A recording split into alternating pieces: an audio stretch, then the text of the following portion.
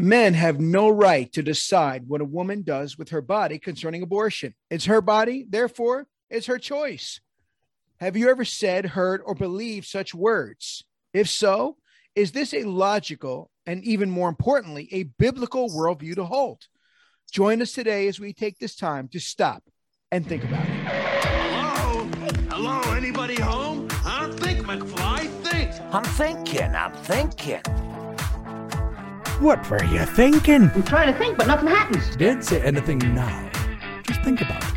You're listening to Stop and Think About It, a podcast for the Christian thinker.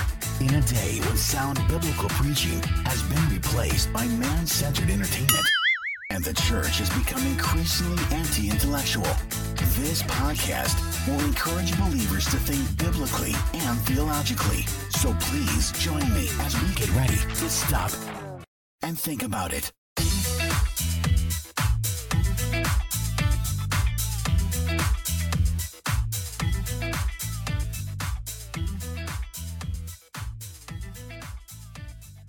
Greetings, friends and foes, saints and sinners. Thank you for joining us today for this episode of the Stop and Think About It podcast.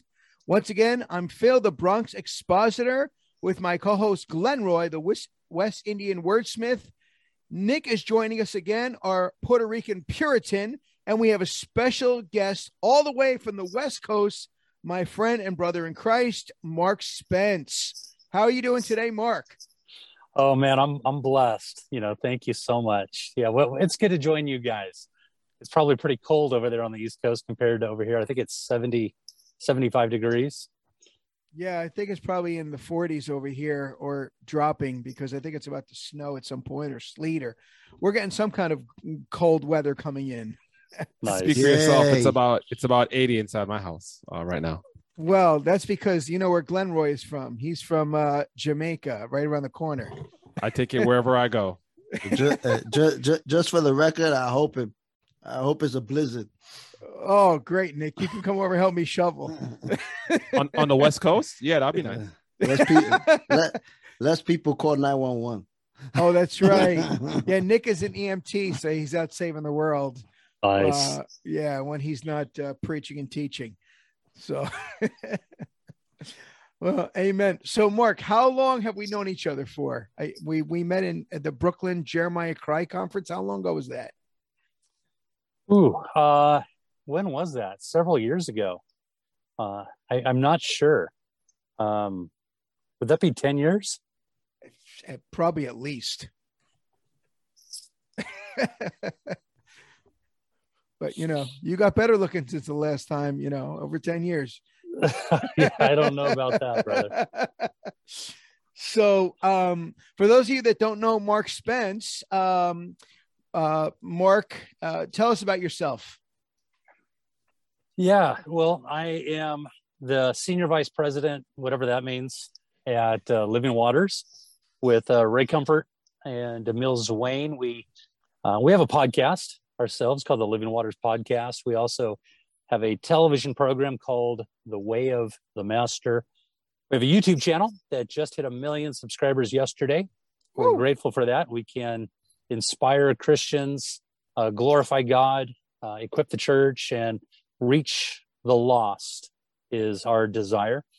What else? Yeah, we have an online school, Biblical Evangelism, about 25,000 students that we're equipping really in the basics of evangelism. That's biblicalevangelism.com. And what else you want to know? Yeah, well, I took the biblical evangelism course, and it was definitely excellent. And I still use, we train people with that methodology. And we know it's not new, but definitely appreciated how you guys really made all of the use of the law very practical, for such a time as this. So been very grateful because your ministry touched me all the way back when I was in Bible college, and I had what Ray called evangelical frustration. Why are people getting saved and unsaved all the time? Altar calls, sinners' prayers. And I was wondering, when does Christianity stick and people don't walk away and come back? I think I called it yo-yo Christianity. So Yeah, it's really been just such a blessing. Yeah, your ministry has really,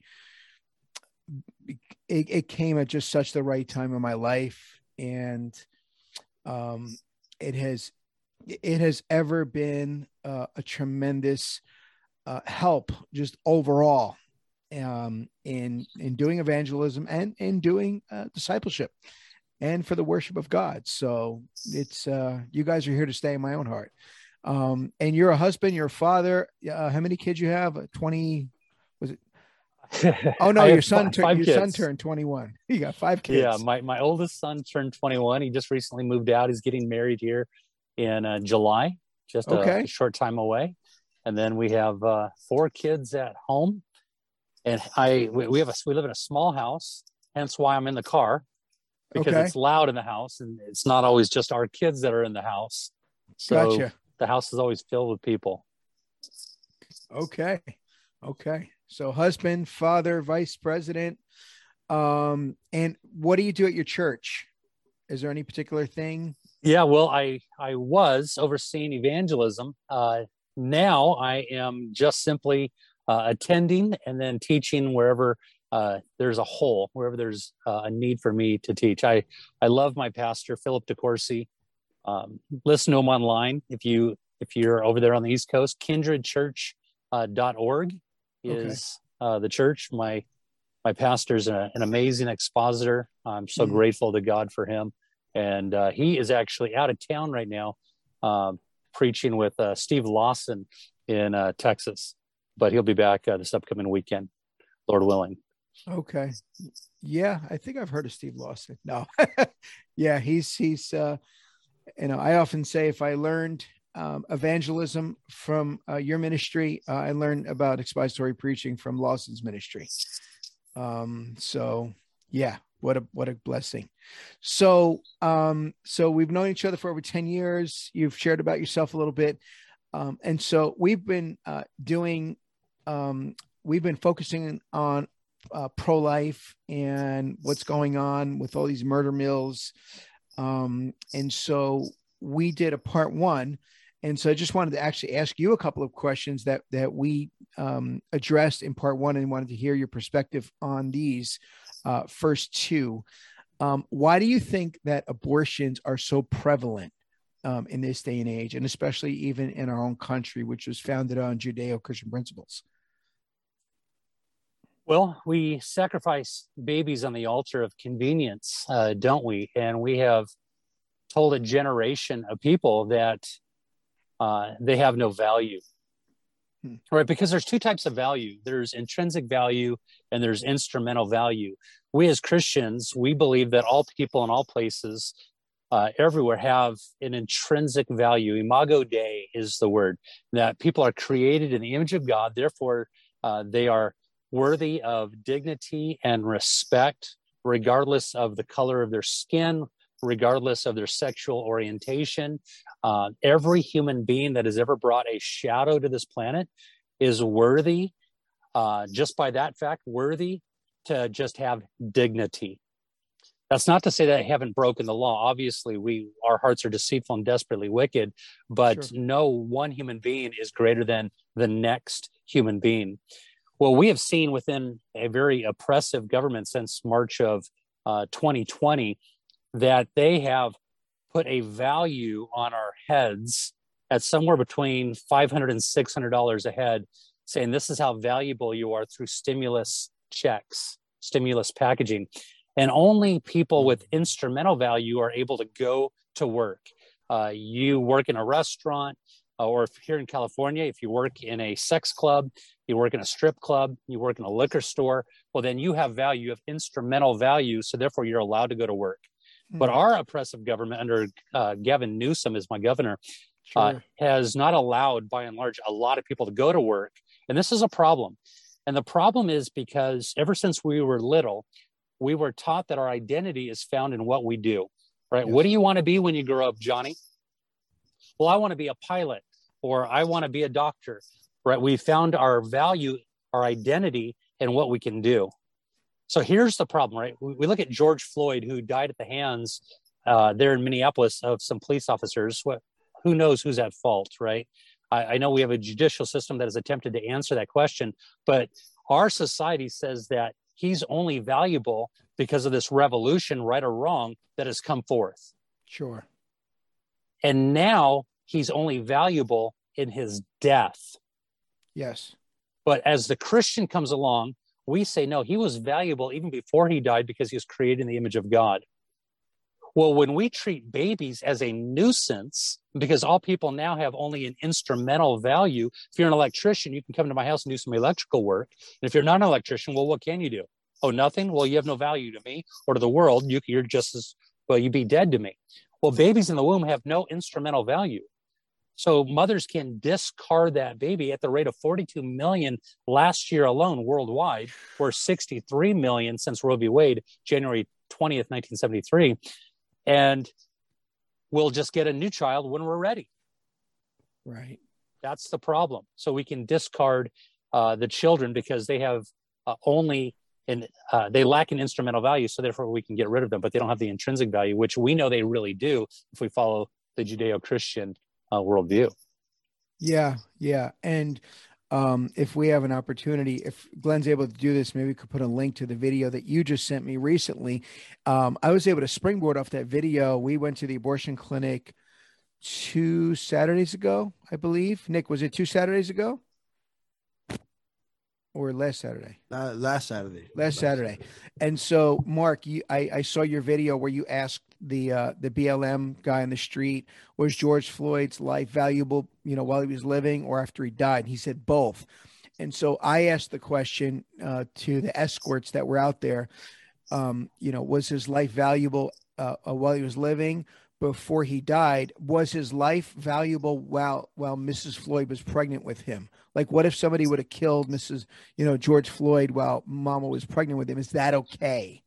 Yeah. So anyway, your video made me kind of think on that and ask that question, the in the womb question, and kind of connect it all together. So thank you for that. I appreciate it. Yeah, that's great. I was just in. We just released a video a few days ago, like 4 or 5 days ago, and it has almost 160,000 views, where I came across a woman. She was with her boyfriend. The guy brought up the subject of abortion. I started to talk about the subject of abortion, and she said that she felt very uncomfortable because it's a woman's issue, to which I was very tempted to say, because she said, I don't feel comfortable surrounded by all men. I said, are you assuming our gender?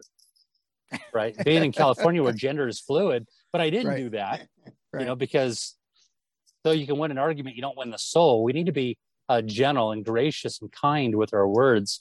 But she said that I was mansplaining, to which I wanted to say, well, what is mansplaining? And then the moment she explains what mansplaining is, I would ask, are you womansplaining? Right. But that's okay. That's always okay. Yeah, that's right. And then Ricky Ricardo popped up and said, Lucy, you got us explaining. That's right. That's right. I know you're very good with logic and apologetics as well. People don't take their arguments or their logical conclusions. So why do you think that there seems to be so much silence from preachers and churches on this issue? I mean, if we're supposed to be the voice of morality, the voice of the gospel and the culture, why do you think so many churches are silent? Well, I don't think I can presume upon why a certain pastor does a certain thing, right? If a pastor feels his calling is simply to exposit the text from Genesis 1:1 to Revelation 22:21, he's not going to be discussing it every time. Like, I don't think that one needs to share the gospel in every setting where the pastor's simply going through, expositing through a book, exegeting something there. I know my pastor discusses it. Ray's pastor, Bruce Garner, he discusses it. And I think within my circles, we all discuss it. It's heavy on our hearts. It's dear to us. So we do it. Why do other pastors do it? I don't know, right? I would like to say because they're cowards, right? But I don't know. I really don't know. And I think that I am willing to give a mulligan to people who don't, just like I'm willing to give a mulligan to pastors who don't open or preach or who don't regularly share their faith or when they mess up on a text I don't necessarily agree with. All I know is, man, I want to be that man who's not silent, that Dietrich Bonhoeffer. I want to be perhaps a social reformer in the midst of chaos and allow the Lord to take care of them, whoever they are. And when they want to become equipped, well, here we are to equip you if you want to be equipped. Yeah. Yeah. Glenn, did you have something I saw you unclick your mic there. Oh, no, I'm just listening. I agree with you wholeheartedly. I think there is a tendency with everything to kind of attack the other side. And I think, as leaders, it starts with us. And I think if we speak out more, people will join. And that's kind of where we have to start. Yeah. So Mark, when did you first get involved with biblical pro-life ministry? And what do you mean by biblical? Right. So, yeah, good question. So we have groups that are pro-life, but they're not believers, and their focus is not on the gospel and people coming to Christ. They just don't want to see babies die. And we would agree with them on that point. Their focus is not wanting people to be saved and to know Christ and really see that this baby is the imago Dei of God, like you mentioned before. And so we want to see the physical life saved, but also the spiritual life saved as well. We want to see that people be regenerated and come to Christ and find forgiveness in Jesus. So, So I'm glad. Yeah. Thanks for that distinction. Right. Sure. Because the heart of the problem is the problem of the heart. I remember when I was really young, holding a pro-life sign out on a very busy street called Beach Boulevard there in Huntington Beach, California, trying to get people to change their minds and, really, ready and willing to link arms with anybody and everybody that was pro-life. I produced a video many years ago that I had Ray at the heart of the video. It's called 180. And it's a 33-minute documentary dealing with the American Holocaust of abortion. And I had a really well-known pastor friend that came to me and he said, hey, eliminate the gospel, which was 13 minutes of that 33-minute documentary. And he said, hey, if you remove that, you will get a lot more people that will watch the video.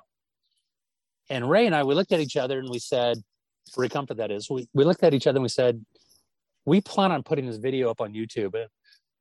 What if 500,000 people watched this video and they didn't get the gospel?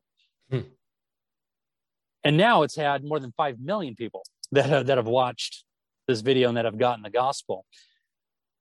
We don't want to just change their minds when it comes to abortion, because now what happens? They practice safe sex, whatever that means. Right. No, they're still fornicating, and no fornicator will inherit the kingdom of God. Right. So though I'm very pro-life, it's not at the expense of gospel-centric truth, because Christ must be at the heart of our message. I will often answer objections, but I'll get right back to the heart of the matter, which is, what are you doing with Christ? Yes. So how are you going to deal with your sin problem when you stand before a holy, sovereign God who is the judge of the universe, and you will bow one day and confess him as master? What are you going to do? Right. So we have to get to that heart of the matter. And when did that take place? That probably took place about 25 years ago, I would say. Yeah. So maybe close to 30. Gotcha. So what moves your heart to get involved with this kind of a ministry? Well, it's the heart of God, right? I mean, I want to bring hope to the hopeless and help to the helpless. I want to be a voice to the voiceless. I want every fiber within me to be used by God, right? My eyes are not my own. My ears are not mine. Nothing is mine. My family is not mine. So if God desires to move or to remove any of these things inside my life, then that's his prerogative. But when you consider that every day people are dying with America's Holocaust, and really worldwide. I mean, we saw in November 2019, Planned Parenthood arguing before Congress for infanticide. Right? That blows my mind. I went on a local college campus here and I videotaped it with hidden cameras to get people, if they would sign my petition, to legalize post-birth abortion, which is infanticide. And people are so progressive here in California that they did sign my petition, and that's actually going inside of a pro-life film that I have coming up in January of next year. So I'm releasing a pro-life video up on our YouTube channel, Living Waters, every other week. So 20 more videos until the pro-life film is released. And that's one of the little segments is people signing this petition. It's absolutely insanity. And so people living as if there's no God, they're in for a rude awakening. As they kill the preborn, well, then they can kill the newborn and then exterminate the teenagers and the elderly alike. Sure. Where does it end? Right. Right. Once you devalue life before it even started, and why can't you have life continue to be devalued afterwards? I mean, what's the difference? Yeah, that's right. Nick, you had a verse, I believe, that you had used. Proverbs 31:8. Okay, here it is. Proverbs 31. Have you used this one, Mark? Proverbs 31, verse 8 says, open your mouth for the mute, for the rights of all who are destitute. It's a good verse. I think it should be canon. Canon. Have you used that verse before? Yeah. Oh, yeah, of course. You know, that obviously is a motivating factor in what we do, for sure. Got it. What are some other kind of go-to Bible verses that you use? Exodus 23:7, right? Do not kill the innocent. Or just Exodus 20, I think it's verse 13, where it just says, you shall not murder, right? So I think that there's one fundamental question that just needs to be asked with this conversation. Well, what is the preborn? Because once we answer that question, then that will affect all the objections that are going to come our way. You know, for example, imagine it was a Saturday morning, Phil, and you have your child from the other room crying out to you saying, Daddy, Daddy, can I kill it? Can I kill it? You'd probably respond with, well, kill what? What's it? Yeah, what is it? What are we talking about? If he said, well, it's a cockroach, Dad, can I kill the cockroach? You'd respond with, yeah, kill the cockroach, clean it up before Mama wakes up, and don't show your sister Sally. If on the other hand, if he says, it is my sister Sally, can I kill Sally? She's driving me crazy, Dad. You would wake up your spouse in a frenzy, call up the pastor wanting to have some intervention, right? So even so, before we can answer if we can kill the preborn, we need to answer, well, what is it?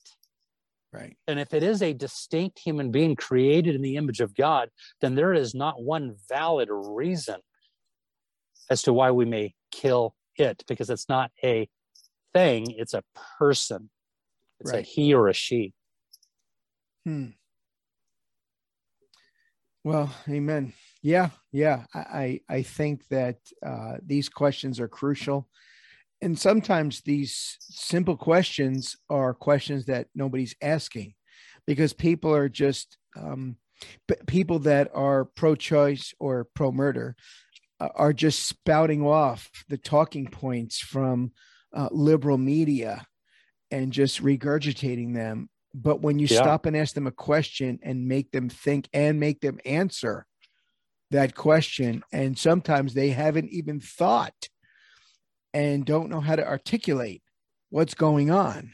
Yeah. And so it's good to, you're trying to speak to the conscience of people and get them to use their logic to define their terms. Apologetics 101, right? Define your terms. You asked before, what does it mean to be biblically pro-life, as opposed to just being, pro-life, not biblically. Well, thank you for those verses and those questions and that, just that rationale. So what do you say when someone says, well, it's a woman's right, not a man's right? A man can't speak to this. Well, we live in a day and age where gender is fluid, right? So since you don't have a uterus, you don't get to have a say. But at the same time, even though you don't have a uterus, you can still be a female. Well, listen, you can't have your cake and eat it as well, right? Bear in mind that when Roe v. Wade was constructed there in 1973, we had all men that presided on the case. 7 men gave us the right to be able to have abortion. Yep. 2 dissented, but 7 said, no, I think abortion should be okay. Well, if men don't get to have a say, well, then we need to overturn Roe v. Wade, because it was all men that decided that. Right? Remember, it was men that gave women the right to be able to vote when only 5% of the women actually wanted to vote. So men decided that. Right. Right. So it is not a male issue or a female issue. I'll take a step further. Let me say this. If somebody says men do not get to have a voice, I would actually, believe it or not, agree with them. I don't think men should have a voice when it comes to abortion. I don't think women should have a voice when it comes to abortion. We're trying to decide something that has already been decided. God has already said that you shall not murder, Exodus 20:13. And because he's already said that, so then what are we discussing? Right? It's like our Supreme Court has attempted to redefine marriage. You cannot redefine marriage between 2 men or 2 women or 10 men and a dog. You cannot do that because it's already been defined by the greatest source of authority. So men really should not have a say, but neither should women have a say. You're short-circuiting the conversation. Whew. That gets 2 amens. We're going to use this stuff out on the streets, Mark. I hope we can double down on this with you. Yeah, for sure, dude. Yeah. It's just so simple and logical, and that's what we need. Just simple, logical. Cut through all the minutia and just get right down to it. And again, like what you're saying right now, this is what it sounds like and looks like and smells like to say being biblically pro-life. That's right. It's not about men having a say or women having a say. God has already said. He spoke before the world began. And as far as I know, his words are eternal and his words are sure. Men's words go up and down like a roller coaster. They'll change tomorrow like the weather, but God's words, they can't be thwarted. So amen. Thank you for just uplifting the gospel and the word of God in that way. A woman says very similarly, it's a woman's body. It's her choice.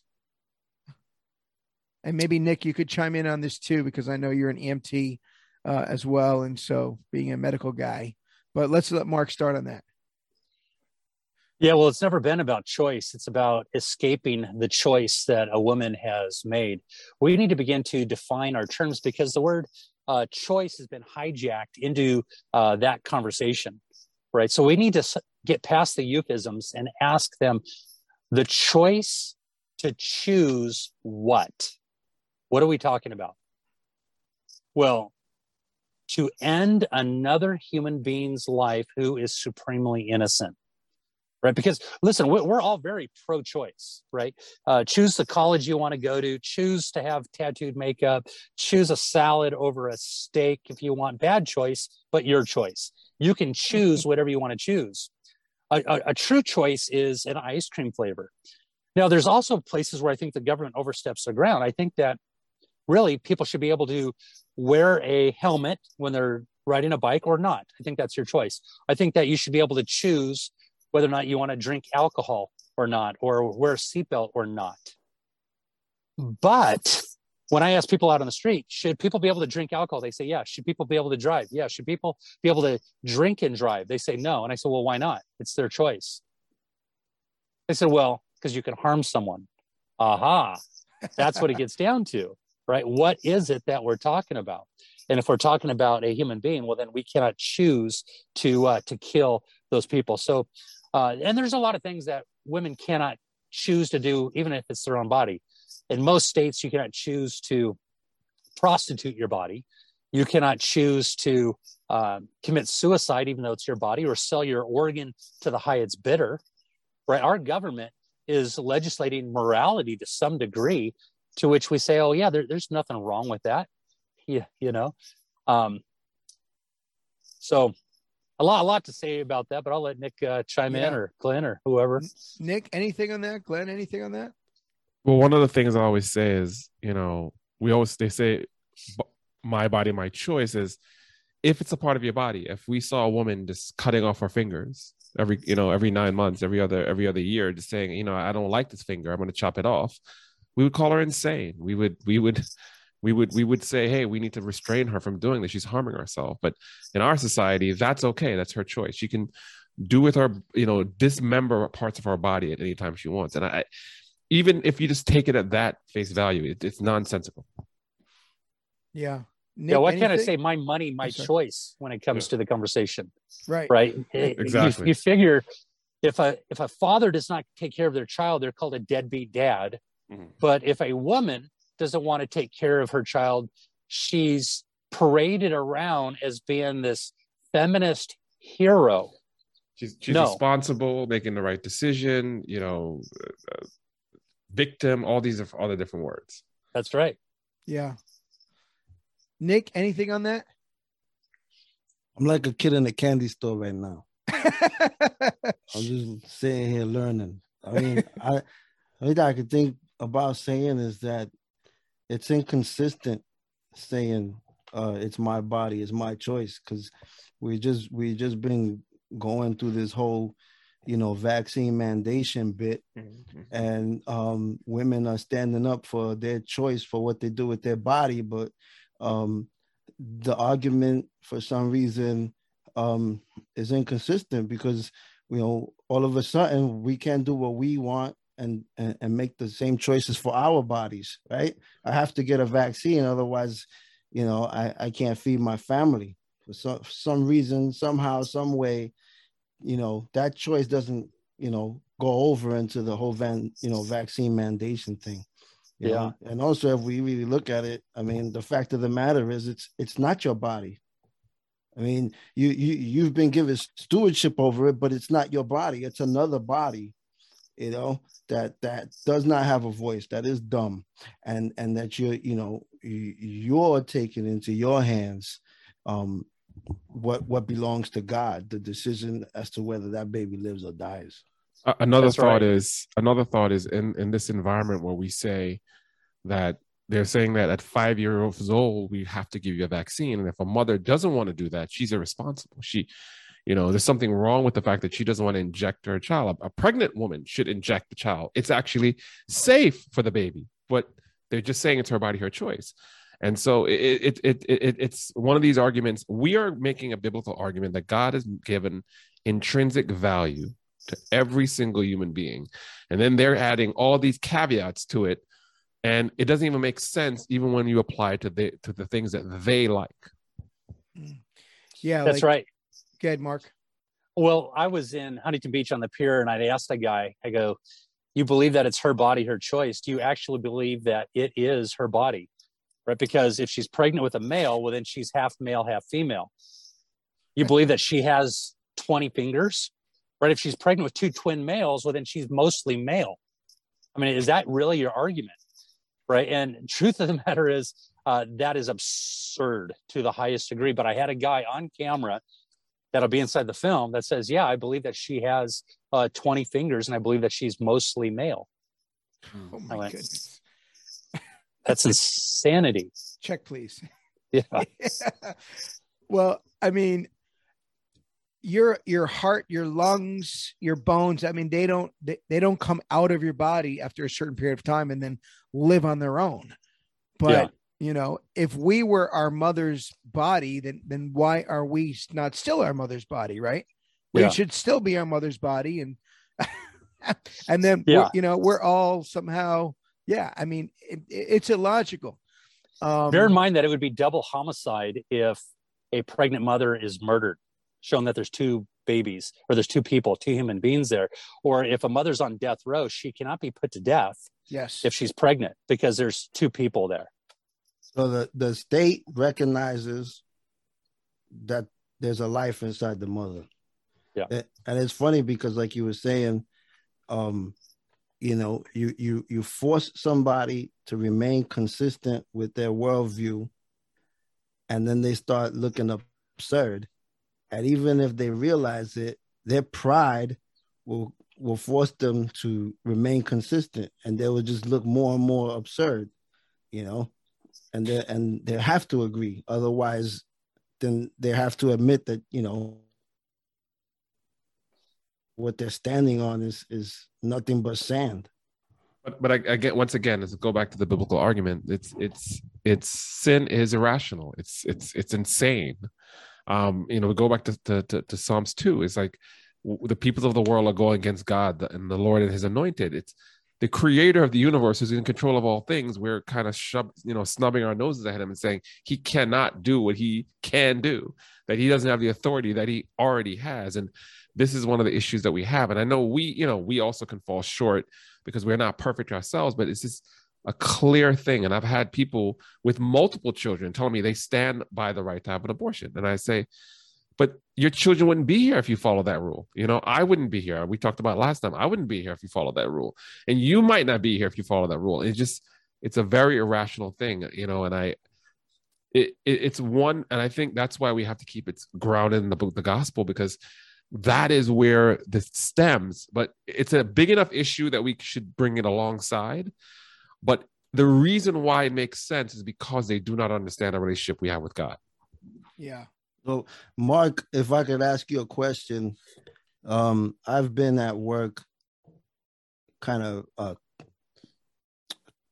I've been brought to like situations at work where I'm interviewing a patient, and, sometimes that, some patients, oftentimes we get pregnant women.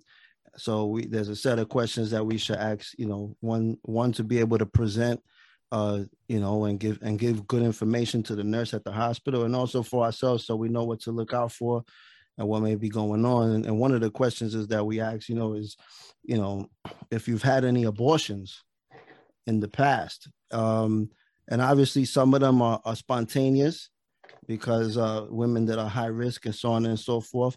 But, I've come across women that have had up to like 6 to 8 abortions, and I get, like, I think the last one, when I heard them say like 8 abortions, I was like left speechless.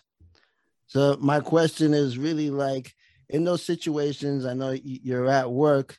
So if I kind of just, what do you say about, addressing somebody who has had 8 abortions and basically that you're at work while you're doing it, where you could get in trouble for doing so.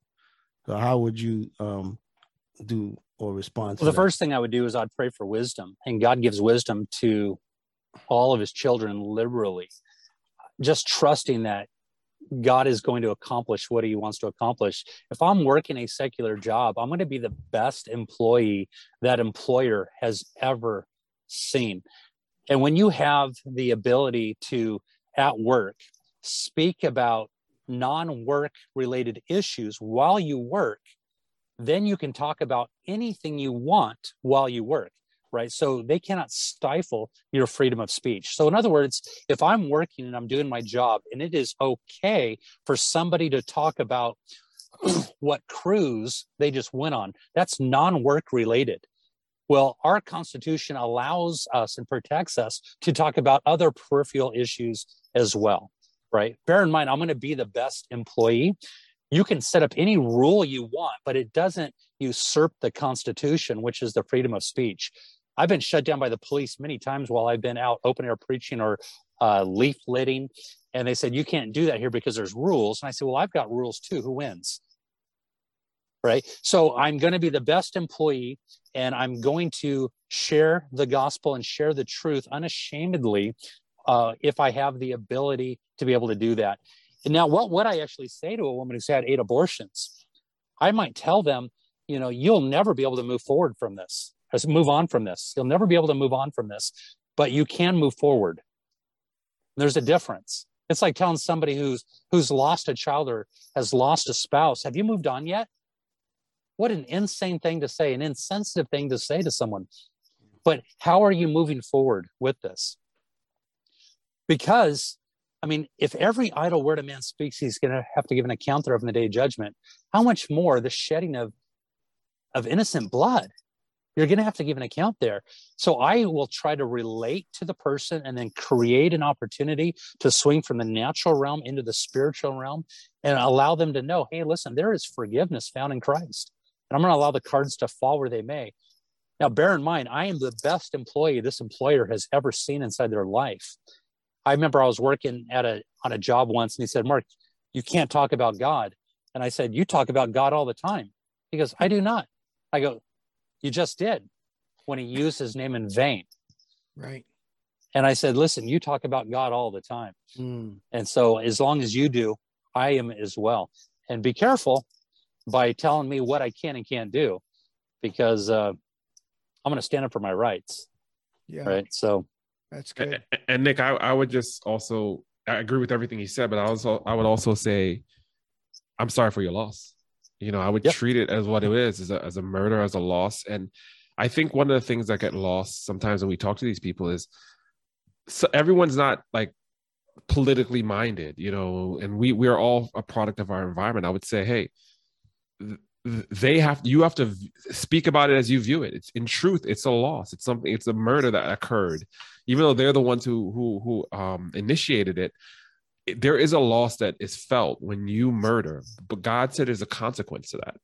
And I would start it with there and react the way she reacts and bring out the thing. And I said, move it from the natural to the supernatural, in the sense that this is a loss. You know, for someone to go about doing that 8 times, there's something missing there, you know, and there's something that you need to address as the only person that's probably ever going to bring it to her in that light. That's a dope way to start it off. Mm-hmm. I'm sorry for your loss. That's like, as a mother of as a mother of 8 deceased children, is there any other things we need to know about your medical history? Yeah, just kind of bringing that to them, you know, and bringing that reality to them. Because I even had an extremely liberal professor that said that she was the mother of 2 children that were lost during childbirth, and she was extremely liberal. And I was like, at that time, I'd never heard anybody put it that way before. But now looking back, I was like, wow, as liberal as she was, like that was more of a biblical perspective on the way she put it. Wow. Yeah, you're still a mother. You're just now the mother of 8 dead children. Yeah. Yes. Yeah. So there you go, Nick. You can ask. You can, use it as a springboard and ask good questions in the context. It's good. And listen, the Socratic method is very successful. That's where you answer a question with a question. And I train my kids. I have 4 kids in college. I train my kids to not question everything that the professor is going to throw their way, and challenge them rather on everything that they say, but ask good questions, because a good question will cause critical thinking, right? Greg Bahnsen was really great at teaching his students the Socratic method, so much so that one of his students actually asked the question, why do you always answer our questions with a question? To which he responded, why not? Because it gets them to think through what they're asking. Yeah. Or why do you think I always do that? Very good. Very good. No, that's important. And I hear you doing that very skillfully, Mark. And, we definitely need to do that. We've done that at times, but the asking the right questions are important too, right? So we can be good at asking questions, but we need to ask the right questions. And therefore we need to pray, and we need to ask God for wisdom. Like you said before, God, give me the wisdom to ask the right questions. And again, with the right heart behind it, because we want to be wise as serpent, gentle as doves, as we share the truth in love. So yeah, amen. What do you do? And you kind of hit this a little bit before, but I don't know if there's anything you want to expound further on it. Somebody says, it's a fetus, it's a clump of cells, it's not a baby. Well, it is a fetus, right? I mean, you didn't come from a fetus, you were a fetus. The question, fetus just simply means little one. Right. What kind of a fetus is it? Right? Is it a canine fetus? Right? Because canines have fetuses. Right. It's like saying, it's not a human being, it's just a teenager. Yeah. Right. So a fetus doesn't say what it is, it says when it is. Remember that. So a fetus is when the human being is still inside the womb. So once again, I just say, like, why are we speaking Latin right now? You speak English. Why do you bring up the Latin? It's a preborn human being. It's a preborn baby, right? So I tend to go that direction. Or it's a clump of cells, where you're a clump of cells as well, right? Just a bigger clump of cells. And what kind of clump of cells is it? We look to the mom and the dad to determine what kind of a clump of cells it is. Right. Like my latest video, there's this lady saying, do you know that it's a human being? Did you talk to the fetus? I'm like, wait, that's your argumentation? Did I talk to the fetus? Right. I mean, I talked to my 1-year-old. My 1-year-old can't respond back. Can I kill the 1-year-old? Right. I mean, it's absolutely illogical. They're grasping for straws. Yeah. Yeah. Well, I think of it, Mark, like this, and I don't know if you ever heard this illustration. Remember on the ship where Jonah was, and they were just trying to lighten up the ship, and they did everything they can to save themselves. They rowed harder. They jettisoned all the cargo. And so their worldview, they're just trying to do anything that they know, even as foolish as it is, even if it can't save anything or help in any way, they'll just row harder in the wrong direction and throw anything out at the time. Yeah. I often will ask people, would you consider yourself to be an open-minded individual? Do you respect other people's beliefs? When they say, yeah, I go, well, I'd love to hear what you have to say, what you believe. And then they share it and go, hey, I just want to thank you for being so open-minded. Let me share with you what I believe now. And then if they get heated, go, I'm sorry, I thought you said that you were an open-minded individual. Right. Yeah. Sometimes their own worldview betrays them. That's right. Yeah. Like the professor that read a paper written by, I might have heard this from Ray Comfort. I'm not sure. He said there was a kid who wrote a paper denying that anything is fair, that fairness doesn't exist. And so the professor gets the paper. It was turned in a blue folder, and he writes F. And the kid goes, what's the deal? I backed up all my sources and I made a good argument. He goes, I just don't like blue folders. And the kid said, that's not fair. So, I mean, their worldview just betrays them because they can't sustain it, because it's not a biblical worldview. That's right. What about this? Well, you're not in the woman's shoes, and so therefore it's going to be an inconvenience for her, not for you. It's going to be an inconvenience. Yeah. Well, teenagers are by and large an inconvenient part of my life. Can I kill them when they, become problematic? It's not convenient to wake up in the middle of the night to feed a child. It's not convenient to be sick and still go to work because you have to provide for your family. It's not convenient to wait at a red light. Can I just make up my own rules and laws? So we have to go back to the lawgiver. And the lawgiver, God, has explained things to us along with science that when a man and a woman come together, they risk the chance of there being a third human being or more from that encounter. So Adam knew his wife and he produced a child. I knew my wife and I produced 5 children. And it's just the way it works. But when people become expensive, we can't get rid of them. And when they become an inconvenience, we can't get rid of them. Yeah. Now, I heard you do this one on one of your apologetic segments on Way the Master. You ought not judge, because we hear that as well out at the abortion clinic when we're on the front lines. How do you respond to you ought not judge? Yeah, we actually discussed this on our podcast today, right? Self-repeating statements. You shall not judge. The first thing I say, and I try to say it respectfully, is that your judgment. And the moment they say, yeah, that is my judgment, and I go, well, if it's wrong to judge, well, then why are you judging my judgment? Right. Remember, the Bible doesn't say you shall not judge. It says when you judge, use righteous judgment. I mean, let's put it in its full context. I mean, we are to beware of false prophets, wolves in sheep clothing. How can we beware of them unless we make a sound judgment? I might ask that individual, is rape wrong? Is bashing a 7-year-old's head in for fun, is that wrong? And the moment they say yes, they have set up a moral code. And now I would say, well, if there's no such thing as judging someone, then you can't judge someone who wants to bash in another person's head for fun or raping another individual. Is what Adolf Hitler wrong? When he killed 10 million blacks, Jews, gypsies, and Christians. I mean, think about what he did for a society. He cleaned up brothels. got rid of brothels. He provided employment. He did a good job. Don't judge Adolf Hitler on what he did, or Mao or Stalin.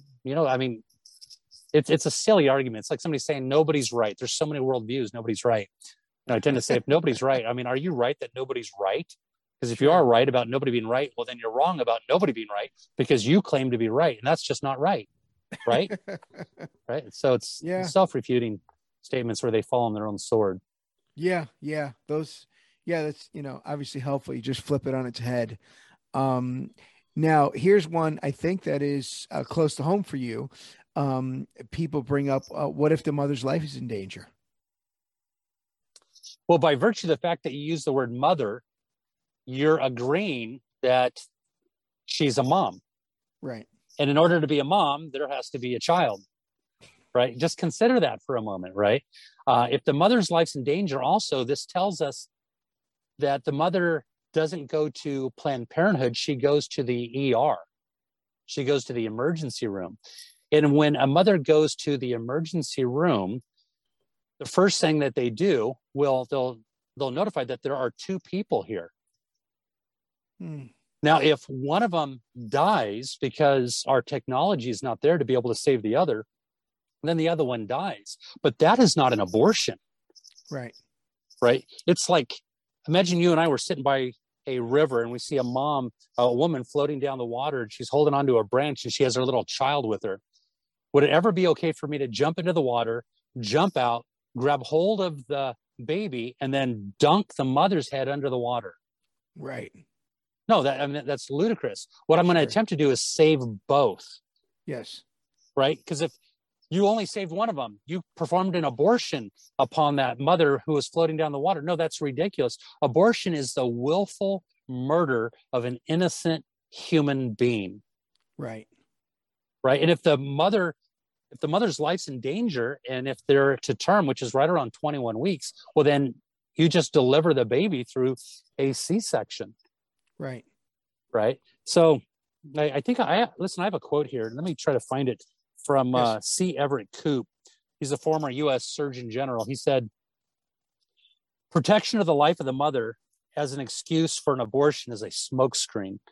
In my 36 years of pediatric surgery, I've never known of one instance where the child had to be aborted to save the mother's life. If, toward the end of the pregnancy, complications arise that threaten the mother's health, the doctor will induce labor or perform a cesarean section. His intention is to save the life of both the mother and the baby. The baby's life is never willfully destroyed because the mother's life is in danger. Also think about it like this. If the mother's life's in danger, tell me of an instance where if we abort the baby, the mother can now live. Right. I mean, what medical case is that? Right? If there's an ectopic pregnancy, the baby can't survive anyways because the baby's in the fallopian tube.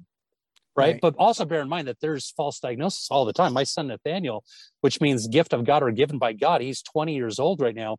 But I went to the emergency room because my wife was having strong abdominal pains. We found there inside the emergency room that my wife was pregnant. We had no idea. The doctor said it is an ectopic pregnancy.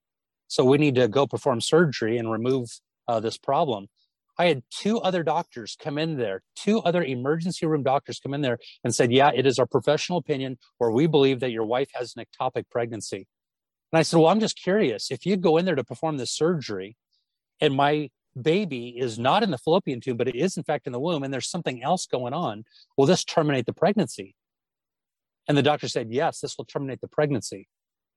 And it was as if God gave me a measure of faith to believe that the baby was inside the womb and not the fallopian tube. And I said, I will not allow you to perform this surgery. The doctor looked at me and said, you just killed your wife. An orderly came in and grabbed a hold of the gurney that my wife was on. And I was playing tug of war with the gurney with my wife on there because they wanted to go bring her in there for surgery to perform an ectopic pregnancy surgery, when in fact, my wife simply had a cyst that released a Coke can worth of blood into her system, was not an ectopic pregnancy. And now I have a 20-year-old son who is alive today because I fought for him they're inside the emergency room. So the doctors don't always get it right. Let me just say that.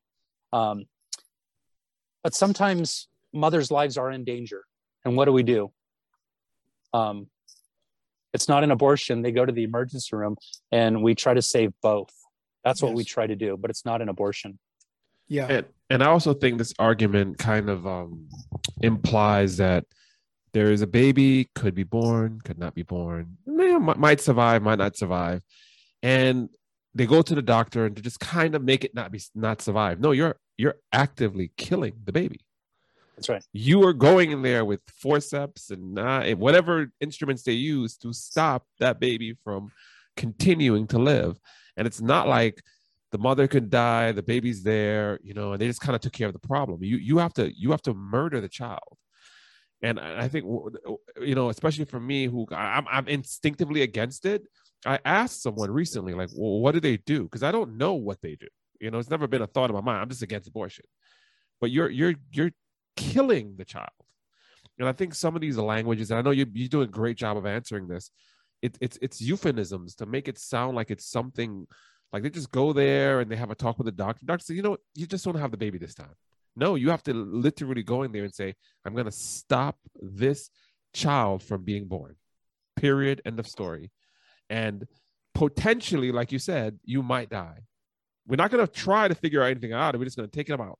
And you cannot decide that 2 weeks after you're pregnant, 3 weeks after you're pregnant. It's not possible to know that. Only God can know something like that.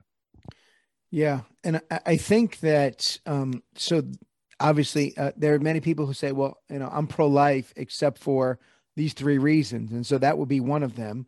And the other 2 would be, rape and incest. But I mean, if somebody came up with these reasons, I would say, well, I can't see how you're pro-life except. What do you say about the rape and incest and them using these 3 points of argumentation to say, well, I am pro-life except? Yeah. Let me say this, because usually we go for these extreme cases that are less than 1%. Yes. But sometimes these questions that are asked, these objections that are brought forth, they're not trying to see if the baby has a heartbeat, but to see if you pro-lifers have a heartbeat. Don't you care? Yes. I mean, don't you care that this mother was raped or that this is a product of incest? So I do think that we need to handle these conversations with a delicate tone. Yes. Right. I might say something along the lines of, well, if I were to concede, and I'm not willing to do that, but I want to see what you're willing to concede, where you're at with this. If I was willing to concede to the fact that abortion should be legal only in the cases of rape and incest, are you willing to concede that we should eliminate abortion in all the other cases, the 99% of the other cases? And when they say no, I say, well, then why bring up the question and the point of rape and incest? You don't really care yourself about the rape and the incest victim. Yeah. You only are trying to skirt around the conversation. Remember that Norma McCorvey, the whole case of Roe v. Wade, she said that she was raped. That's why it went before the Texas Court of Law and then ultimately the U.S. Supreme Court, only to say after many years later that she was not raped. Right. So a lot of times women will lie and say that they were raped to try to protect their name because it's so much easier to go down that route. But we have to remember that both the mother and the baby are both victims. You don't take care of one problem by creating another problem, right? I mean, there's no other civilized society in the world where we say, hey, I'm going to punish the child for the crime of the father. I mean, think about that. So the father's a rapist or the father's guilty, so therefore we're going to kill the child. I mean, that's crazy. So we go back to that first premise. What is the preborn? There's an argument out there that's you guys are probably very familiar with it. It's called trot out the toddler. It's very simple. It goes like this. If the argument doesn't work after the child is born, then it doesn't work before the child is born. So imagine if I were to say, I'm talking to a guy and the guy says, what if What if the mother was raped? And I said, well, listen, you could be the product of rape. Your dad came home in a drunken rage and raped your mother, and now you're here. Does your mom have the right to be able to murder you because you're a product of rape? Now, he goes, well, no, because I'm already alive. Well, so is the preborn baby already alive. What you're saying is he's not in the world yet. No, he is in the world, just a different location. And this is where that whole Stephen Schwartz came up with a really great argument, an acronym SLED, the size, the level of development, the environment, and then the degree of dependency. I won't get into those right now. If we have time, maybe I will. But that's the whole idea. The difference between the preborn and the newborn are really only those 4 levels of development. And so if it is a preborn human being created in the image of God, well, then we can't kill that human being. But it's also telling of this. If you're saying that rape victims do not deserve to have a child and that people that have been raped do not deserve to live, then you're saying anybody that has ever been a product of rape, they don't deserve to live. Think about that for a moment. It's like saying, well, the child is deformed. We don't want to have that deformed child in the world. Well, that's very telling about what you feel when you see somebody in a wheelchair.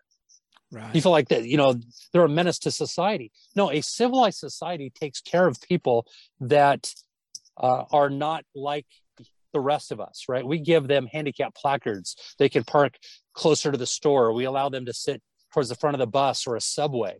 Sure. We don't kill them, right?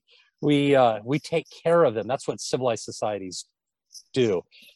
Now, so I have one that kind of surprised me. I had a family member who had 2 children, and having a conversation with her, and she said, and I thought was, we're on the same page, grew up together, that she's anti-abortion. She says, well, I'm for abortion because I see a lot of women on TV who have the baby and then put them in a dumpster. And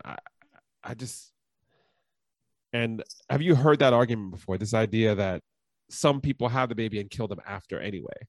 So it's, well, we have safe haven places all throughout in all 50 states now. When somebody does have a baby, you can drop that baby off at any fire station or police station, and they will take, without no questions asked. You're not going to get the 5th degree. You're able to simply give that baby. There's a huge list of people that want to adopt a baby. If we were to stop giving $450 million towards Planned Parenthood, instead give that towards adoptive and foster care systems, we would take care of the problem that we now have.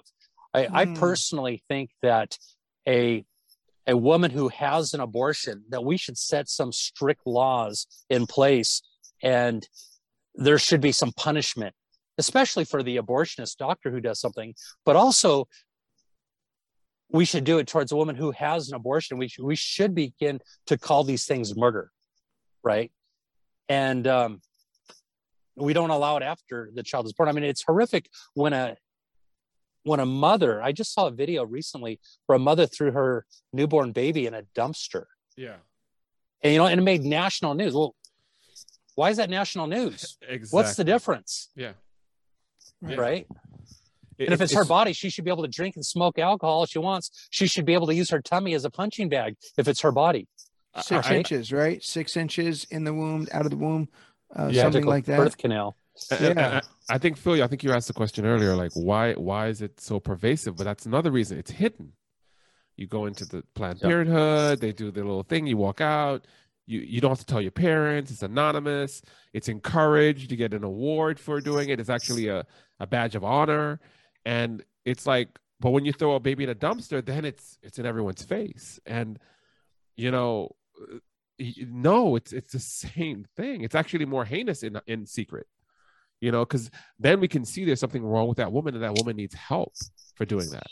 Now you're kind of progressive, and you're thought to be an intelligent person to destroy the life in your body.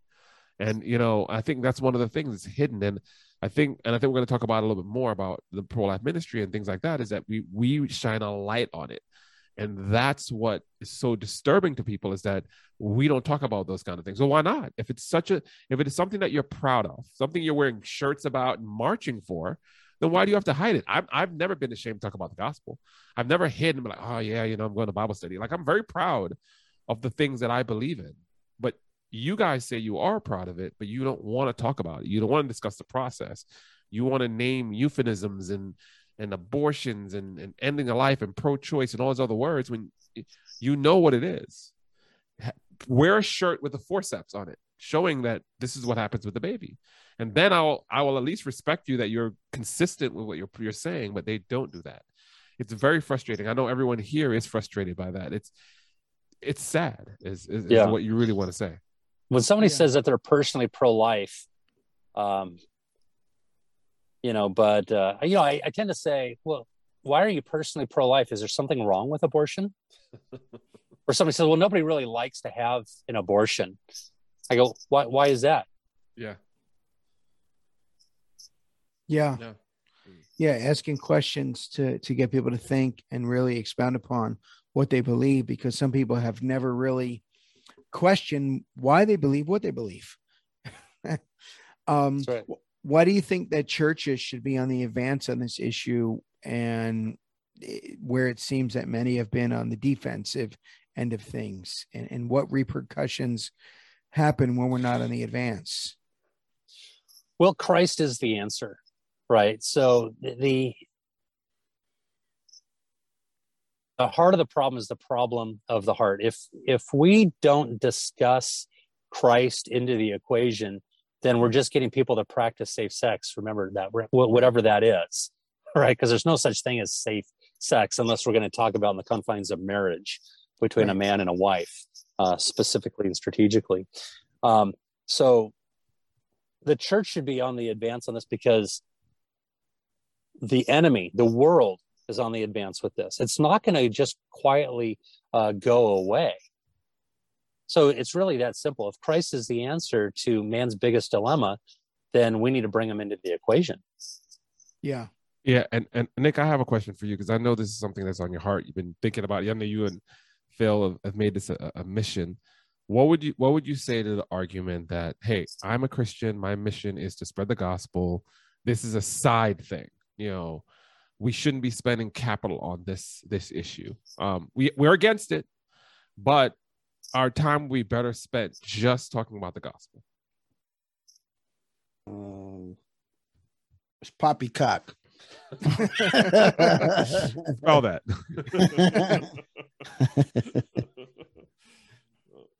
I heard the guy say that in that movie. What's his Peter Pan? Ever since I heard that, it was stuck to me. I've always wanted to be able to use that word, by the way. So I agree with you on that. You've had that need met tonight, Nick. I mean, it is a gospel issue, right? Mm-hmm. Because I just feel like at the end of the day, we could give all these convincing arguments, it's a life, it's this, it's that. But at the end of the day, you really just don't care. You want to kill that baby. You know in your heart that it's a life. You probably slipped up and said in the process of your pregnancy, no matter how short it's been, it's a baby. So let's just keep it real. It's your sin nature that's acting out. You've picked your poison. You want to murder a baby, and that automatically gives me it already puts me in the lane to give you the gospel, because that's what you need. There's nobody that doesn't need the gospel.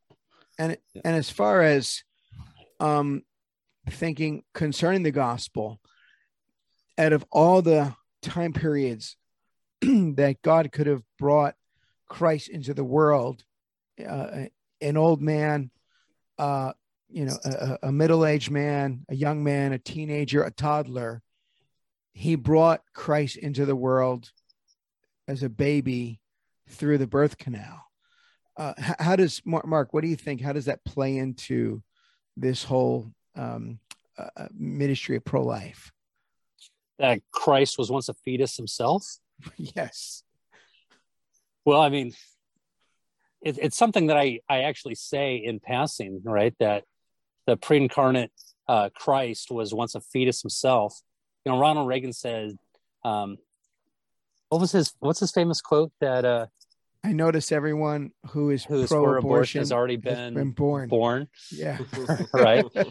We have to remember that all of the argumentation is really on the pro-life side, which demonstrates that there is no logical reason for somebody to have an abortion, that it is just straight out demonic, right? Herod attempted to kill every child under, 2-3 years of age. It's nothing new. Or we saw with Moloch in the Old Testament. People have always attempted to get rid of that problem, but that problem will never go away. People will be haunted forever. And so the only solution, the only way to be able to move forward is to give yourself over to Christ. Inside my film, I talked to a woman who, in front of her friends, she admits to having an abortion. And her two closest friends that are right there, they look at her and they said, I had no idea. How far along were you? And then they begin to have a conversation. I kept recording it. And I said, listen, I just want to share with you about your worth as a human being. And she'd been in and out of foster care. She said she was in a bad place. She was on drugs. The guy was abusive. And so she began to rationalize it. But she said, there's not a day that goes by that I don't think about that child. Yet none of her friends knew. She was locked up in her mind, continually being haunted by the choices that she made. And there was a well-known curator from a mental hospital that said, if I could forgive all of the people that are in here from their past sins and crimes against humanity, I believe that every mental hospital would just simply shut down. Saying that people are continually haunted by the things that they've done. So the only hope that people will ever find is in Christ. Everything else is a Band-Aid. And that's why the pre-incarnate Christ came into the world. He came to seek and save that which is lost. And there's nothing or anyone more lost than somebody who has murdered another fellow human being created in the image of God. And I just want to take another few minutes. I know we have a couple things more to speak about, but I was just thinking about as you were speaking that, we're all fathers here, and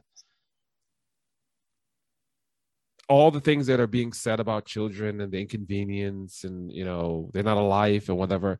I know that I was fundamentally changed when I became a father. There are things that I do now that I wouldn't have done. There is a level of dependence and I'm not getting the right word, but I was not dependable before, and it forces you, because you recognize now the importance of life. You recognize now that you're not. It's not just you alone. It's a level of selfishness that gets taken away from you. Like, do you guys have a word to say? Well, like what's the benefit of children? I think that's another thing people don't realize. It's not toil and being up late and torture. It's actually a gift that God gives us. The Bible says it's a gift. And I think even people who have children who are making this argument don't think about the gift that God has given them. They only think about the problems. Kids are a lot of fun till they become teenagers. Well, I mean, our parents don't keep the secret away, Nick. Yeah, I mean, our parents sacrificed and were inconvenienced by our lives. Yeah. Right. Yeah. So back to what Ronald Reagan said, everybody who seemed to be pro-choice right now has already been born. And so, they're the exception to the rules they make for themselves. Exactly. Our moms, whatever happened, cramps and vomiting and morning sickness and all the other stuff that they experienced, they were willing to experience it because why? The joy that comes forth from having a child. And even afterwards, there's still inconvenience when we came out of our parents, of our mother's womb, we still inconvenienced their lives. And if it's so bad, why would Mark, your wife, have 5? If it's such, it's like, why do you have 2 daughters, you have a daughter, like, why are we having multiple children if it's so horrible? I just find it really hard to buy that it's an inconvenience, you know, because not for nothing, but anybody's going to sacrifice whatever they need to sacrifice to get what they want. Yeah. Namely that baby.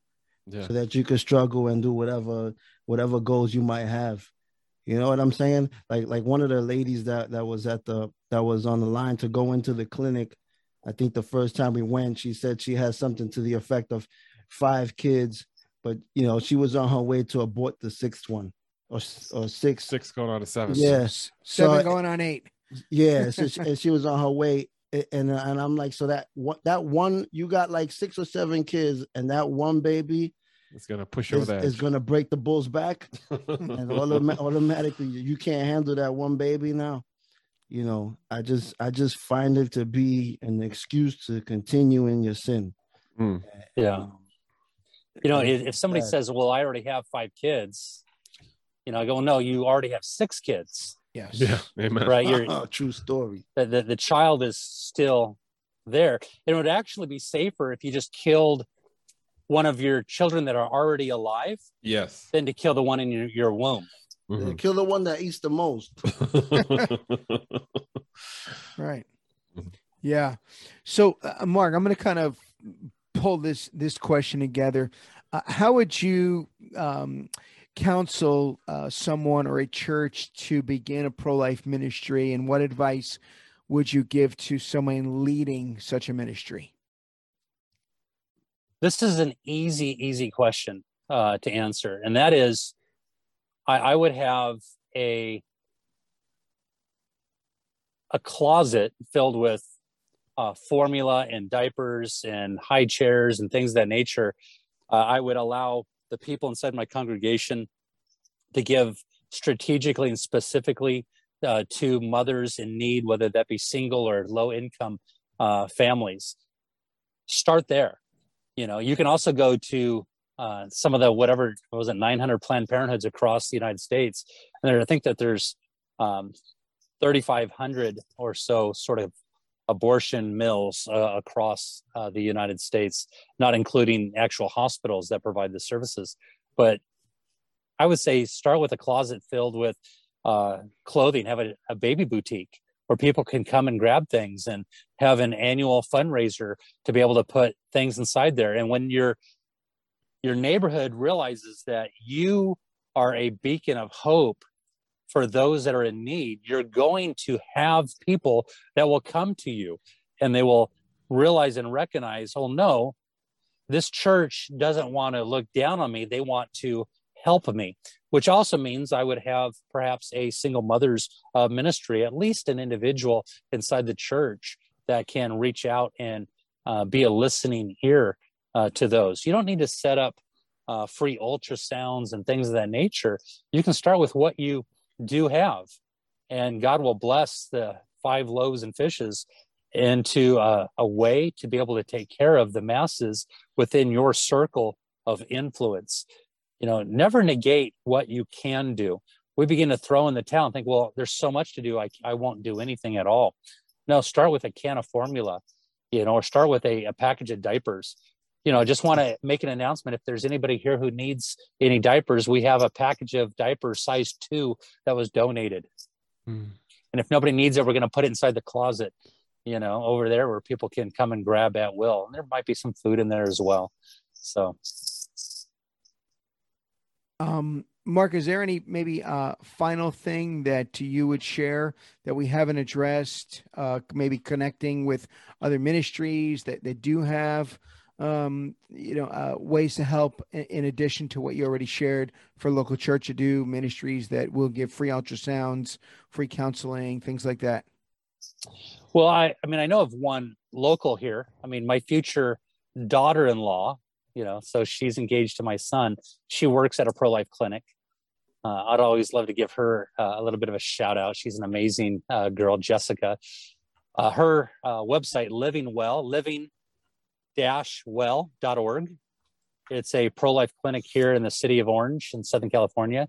They offer ultrasounds, and they have a baby boutique, and they offer counseling both pre and post abortion or whatever it may be. But there's a lot of pro-life clinics out there. I know that Todd Friel, a good friend of mine, he's got a pro-life clinic that he locally supports as well.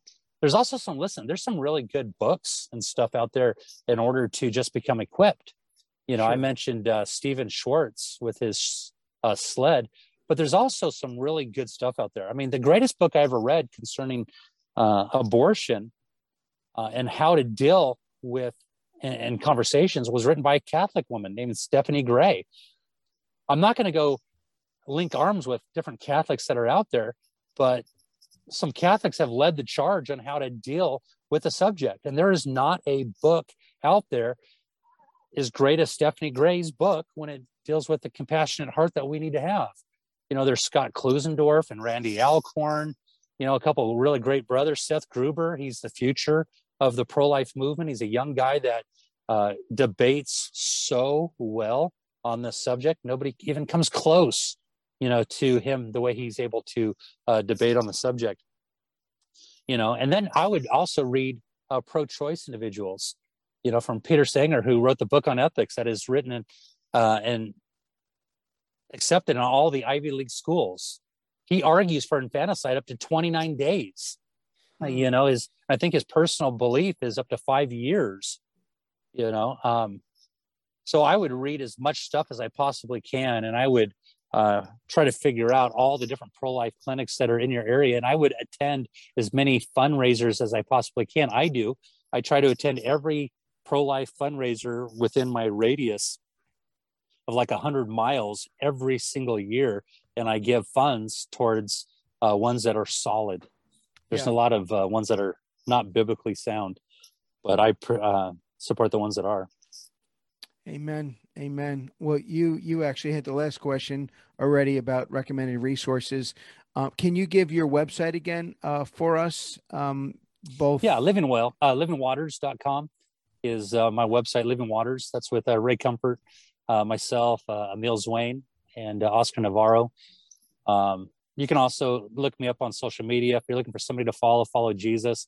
But if you want to be perhaps hopefully inspired by some things, then you can look me up on social media. So, amen. Amen. Well, Mark, really appreciate your time, brother. Let's close in a word of prayer and let's just pray for your ministry and what we're doing on the front lines as well in Queens at the largest abortion clinic in Queens called Choices. We had 12 people come out, I believe, last Saturday. And so people from our church have kind of caught the heartbeat, of this thing, of this ministry. So, Mark, why don't you close in a word of prayer? Yeah. Father, as atrocious and as evil as the abortion conversation is, we trust that you are bigger than all of this. And it's amazing to think that a million babies are aborted every year in the United States alone, 42 million worldwide every year. God, would you do something?